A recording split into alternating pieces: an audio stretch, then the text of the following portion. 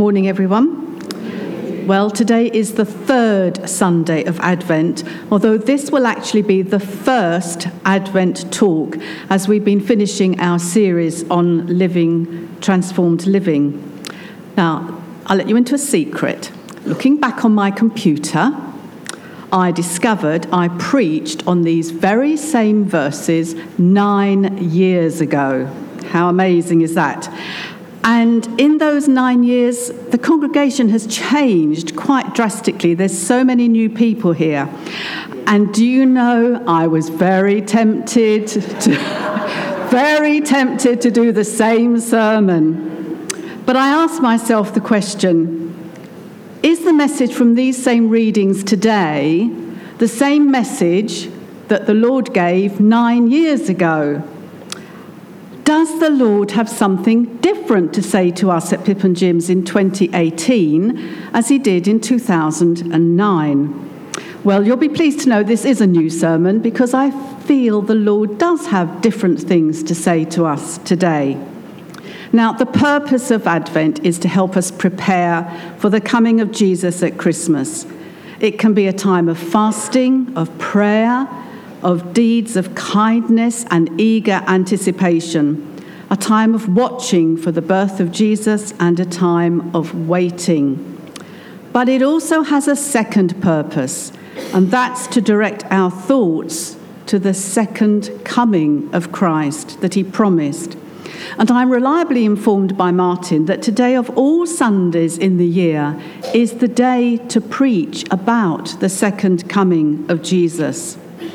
So, the word first is to prepare.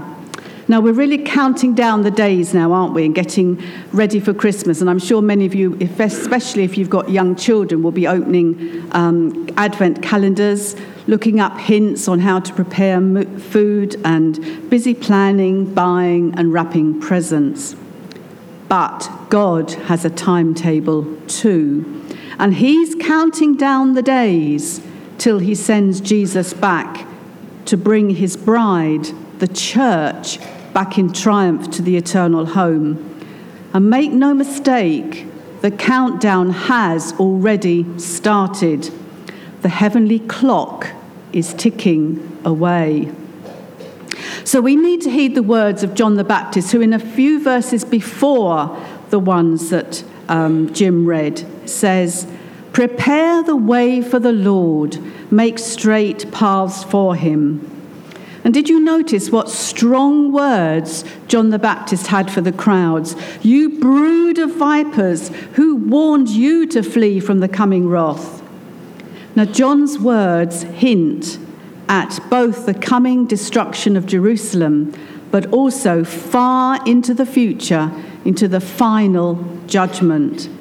He speaks of the axe lying at the root of the tree, ready to cut it down. So he's giving a clear warning to the people to repent, which in turn, repentance should lead to fruitfulness. Which is why he goes on to talk about actions when the soldiers and the tax collectors and the other people in the crowd asked him, "What should we do?" And later, John develops this judgment theme as he describes the winnowing action of sifting out the wheat and the useless chaff. And the latter will be burnt with unquenchable fire. The second coming of Jesus Christ and the final judgment of this world will happen. So how can we prepare for that promised future event? Well, first, surely, is to believe in it. Jesus told his disciples and followers many things concerning his second coming. And in a much-loved section from John 14, which we often use at funerals, Jesus said, "I will come back to take you to the place I'm preparing for you." And in Luke 21, Jesus warned the crowds that that day, which is a code word for the second coming, will close unexpectedly like a trapdoor. Jesus also said, "Be always on the watch and pray that you may be able to escape all that is about to happen, and that you may be able to stand before the Son of Man." And the Son of Man is another code word for Jesus. And in Mark's Gospel, chapter 13, Jesus said, "At that time, men will see the Son of Man coming in clouds with great power and glory, and he will send his angels and gather his elect from the four winds, from the ends of the earth to the ends of the heaven." He went on to say that no one knew the day or the time, not the angels, not even himself, but only God the Father. And he warned us to keep watch for the signs of the coming return, because there will be signs. In that same chapter, Jesus described the last days, which include the sun being darkened, the moon not giving its light, the stars falling from the sky, and the heavenly bodies being shaken. Words that put the fear of God into our hearts. But that's what they were designed to do. For us to think about this future happening and be prepared for it, to get ready for it. Jesus Christ has promised, and he will definitely return to this world to take every Christian believer back to live with him in eternity. You heard the crowd asking Jesus, "What should we do?" In our hearts, perhaps we can echo that question now. What should we do? What should I do? And the answer surely is to prepare for this astounding event by making sure we've repented of our sins and asked Jesus to be our Saviour, by seeking to follow him and obey him, and by serving him in love and worship and adoration. Now, Jesus spoke of these events many times in different places, as of course did the writers of the letters and the epistles, who all spoke positively and prophetically about the fact that Christ will come again, but that we were not to be alarmed or unsettled, nor should we be deceived by this report or that false teaching. Instead, every Christian is to stand firm and keep a strong grip on the teaching of the apostles that they have passed on to us. So the first response to John the Baptist's call to prepare the way for the Lord is to believe in the future return of Jesus, to make sure that we are part of his elect, by accepting and receiving his offer of salvation, and by keeping watch for the signs of his coming. A tall order maybe, but we do have the Holy Spirit within to help us. And the second response to that call of John the Baptist to prepare the way for the Lord is to rejoice. That's what we heard from Philippians. Paul starts these verses by encouraging us to rejoice in the Lord always. And to emphasize it, Paul says it again, rejoice. Now, he's not being shallow here. He's not being flippant. Don't forget, he's writing from a prison cell, awaiting certain death, realizing the church is going to face persecution. Yet he still rejoices. In the Anglican calendar today is known as Gaudete Sunday, which is why I asked Richard if we could have that lovely carol. Thank you, Richard, for doing it for us. And as we've realised from that carol, Gaudete is a Latin word which means rejoice. And we lit the pink candle today because pink candle is a reminder that we are in a season of joy. Because our salvation is already at hand. We're already experiencing it. And it's right and appropriate to rejoice as we see Christmas coming. Now, Paul's outward circumstances were not contributing to his joy. You wouldn't be joyful because of sitting in a prison cell, perhaps changed to a Roman soldier. But his joy came from the certainty and the security of knowing who he was in God. The theologian Henry Nouwen described the difference between joy and happiness. He said, while happiness is dependent on external conditions, in other words, our circumstances, joy is the experience of knowing that you are unconditionally loved and that nothing, neither sickness or failure, emotional distress, oppression, war, or even death can take that love away from us. And thus joy can be present even in the midst of sadness. I've certainly experienced that joy in the midst of widowhood. With my husband's coffin sitting here on the front, I was filled with joy, and that only comes from the indwelling power of the Holy Spirit. So whatever our circumstances, nothing can affect our forgiveness or our status as sons and daughters of the living God, and the fact that we have an eternal home waiting for us.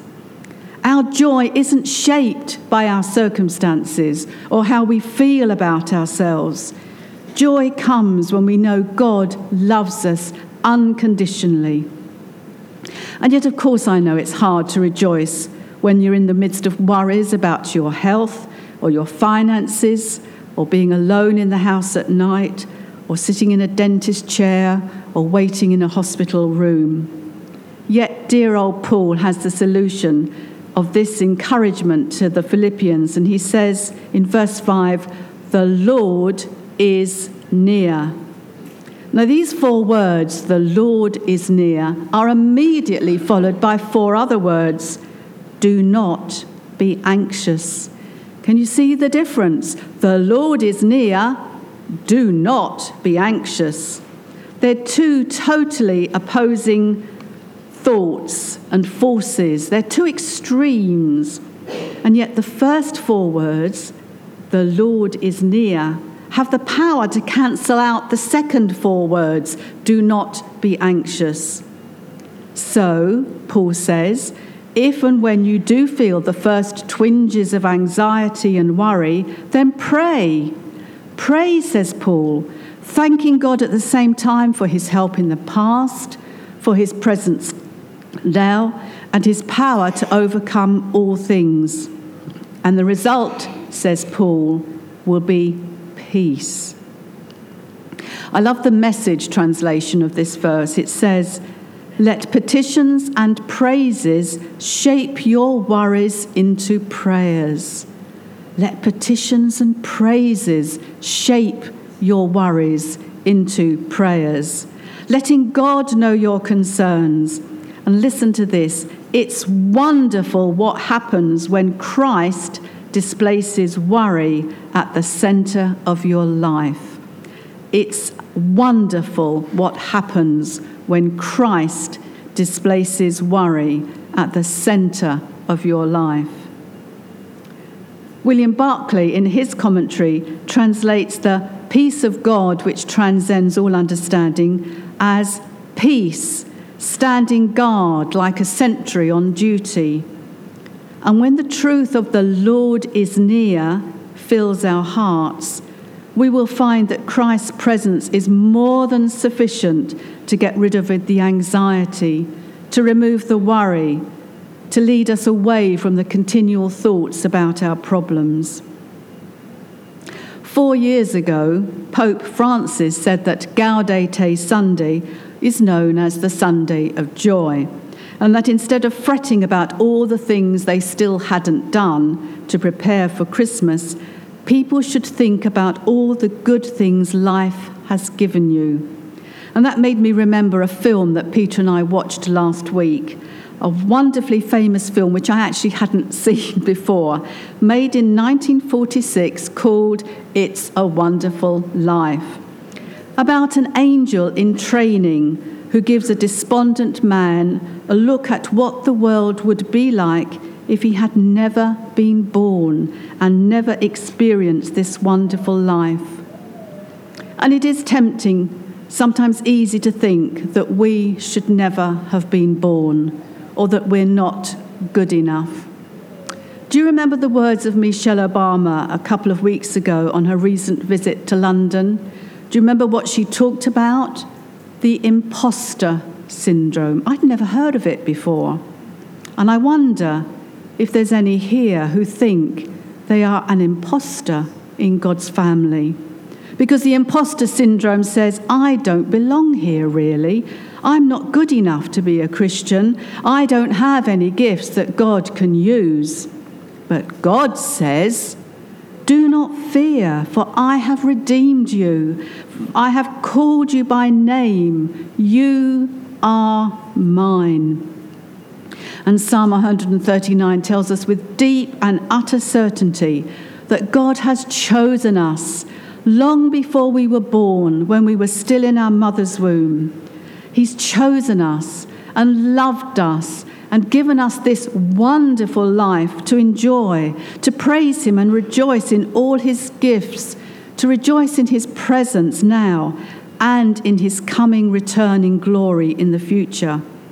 And if you weren't here today, if you felt so badly that you didn't belong and you left, there would be a huge gap in the Pip and Jim's family.